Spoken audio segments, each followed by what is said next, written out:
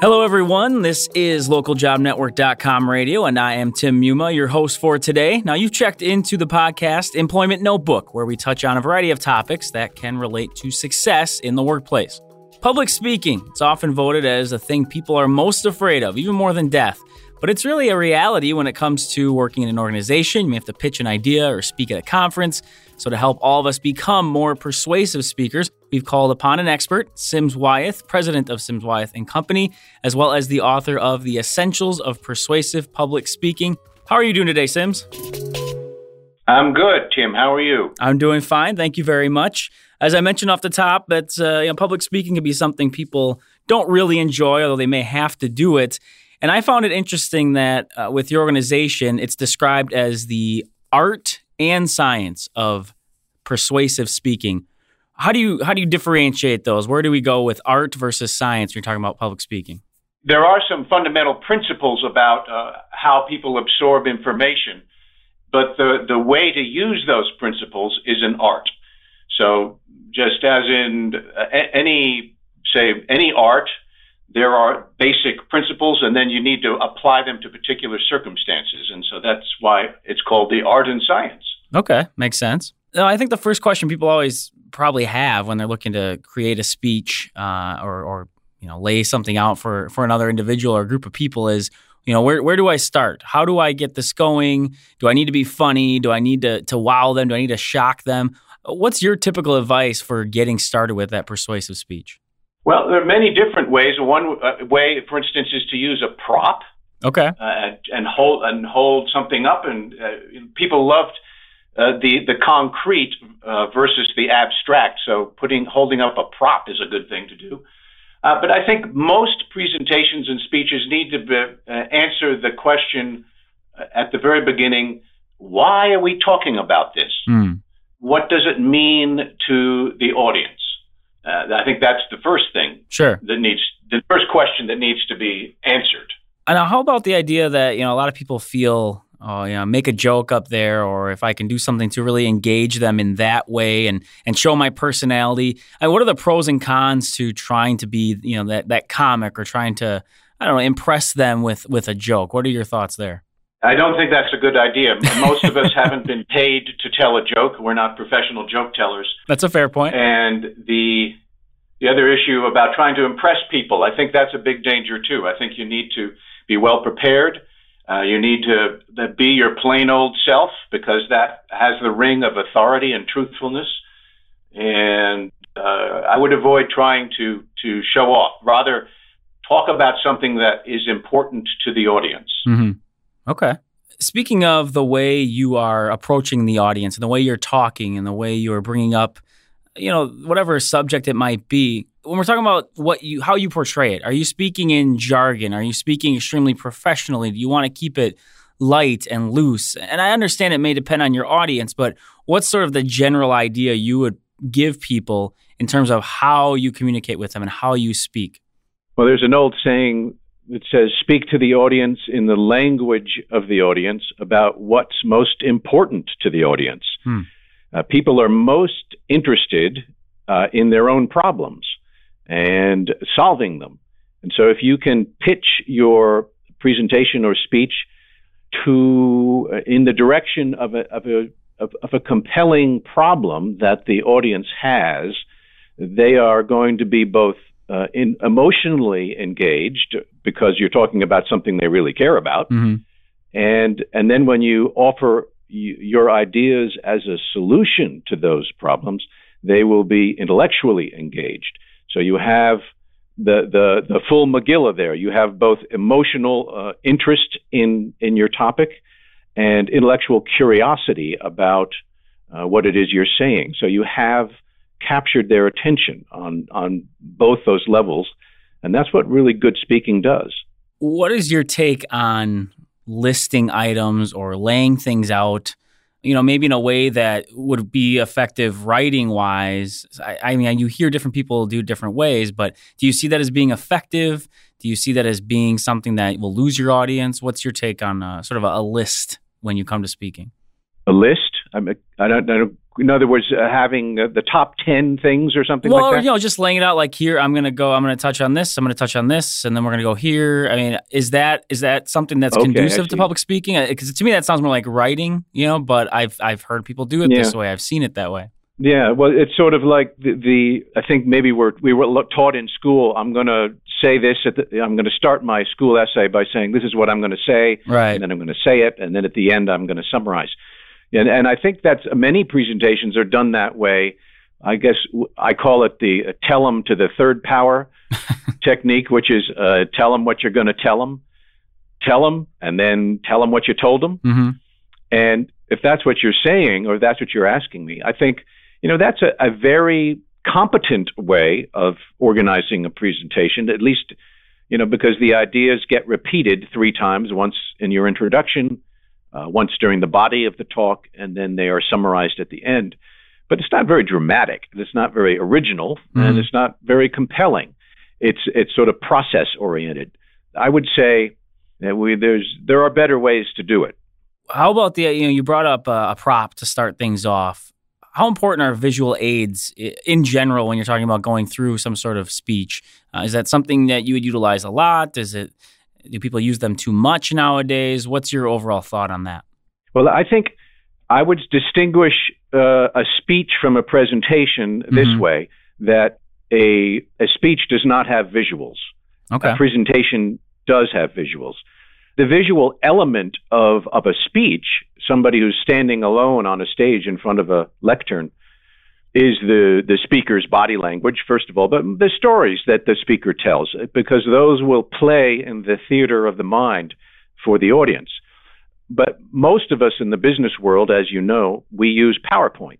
Sure. And so people are using visual aids, and the best kind of visual aid is a visual aid that is actually visual rather than language laden.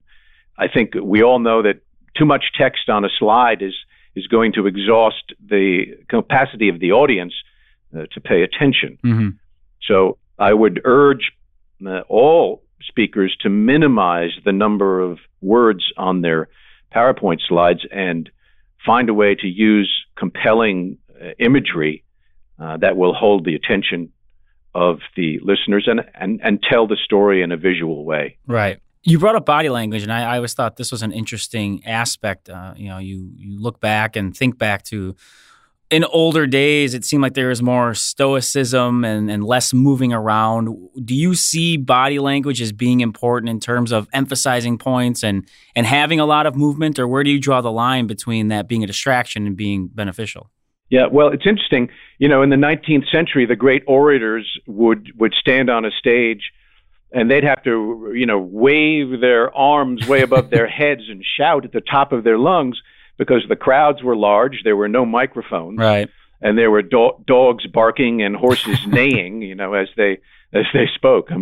So they had extravagant gestures in order to be able to people at the back needed to know who's the guy who's talking, 25 yards away. So, there was a very formal style in the 19th century. Our style today is, quote unquote, no style. In other words, authentic, the authentic person. And that's just as much a choice and a style as the great speakers of the 19th century. It's just a fashion for us at this point in history that we're going to act natural instead of acting with a great deal of formal intention. So I would say that, yes, I think movement today has to be purposeful. It just you have to suit the action to the word and the word to the action, as Shakespeare had Hamlet say. It's, a purposeful body language. When you want to say something, you say it not only with your mind and your mouth, but you also say it with your body. And you want to make sure that there's confluence or alignment between what you say and what you're doing with your body. Is this a way that people can show passion? Because we see that as being an important factor of public speaking, especially persuasive speaking. Is that a way you show passion? Are there other ways you can express your passion about a topic? Well, I think when somebody's really passionate we sense it. There's some kind of energy that comes out of the person. Their eyes are focused. They stare at the people they're speaking to. They're watching the faces of the listeners to see if the listeners are getting what the speaker is saying.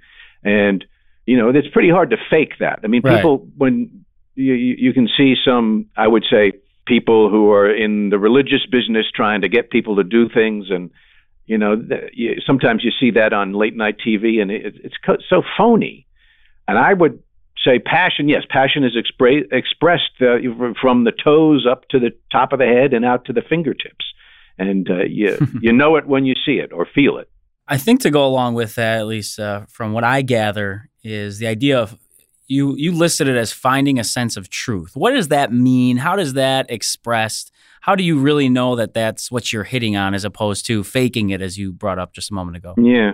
For instance, I think sometimes in the business world, we get handed a deck of slides, and they were created by somebody else, maybe 3 years ago, and it's a sort of a standard presentation that some department has to make in order to explain what they do.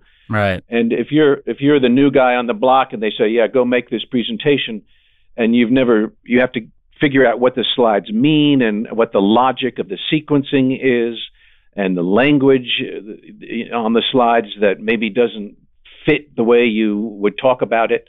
And suddenly you're stuck with this deck of slides that just drives you crazy. It just doesn't make any sense to you. And you have to memorize it and recite it.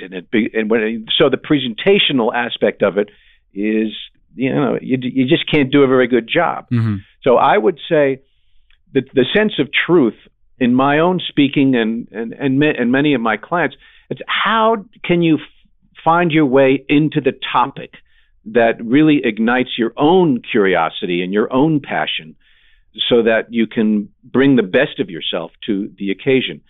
So it's like trying to, get into a locked house, and you knock on this door and you can't get in you will go over there and you try to knock on a window to get somebody to open the window. What's the best way to get into the topic for yourself so that you feel a sense of truth and authenticity and passion when you're speaking about this topic? And that's, I think, a really important part, that you have to find your own way into the material. Well put. For yourself, do you have any individuals that you had always looked up to, or you kind of hold up as a great example for individuals that you're talking to? Anyone that you see as being that terrific public persuasive speaker? Well, I think one of my favorites is Robert Reich. I don't know, some of your listeners may not be familiar with him, but he was Bill Clinton's former Secretary of Labor, and now I think he's a professor at Berkeley. He was a wonderful speaker and very funny and very entertaining, and also very, very substantive. I remember seeing him in the biggest ballroom in America at the time down in Orlando, and he's a very short man. And he got up on the stage and disappeared, in front of 1,500 people, and disappeared behind the lectern. Literally, you couldn't even see him. And from behind the lectern came this voice, and he said, "When I began to worry about the political economy of the United States, I was 6'5". It wore me down." And then he stepped out from behind the lectern and sort of came up to the front of the stage and wrapped his toes around the lip of the stage and held forth on the various ways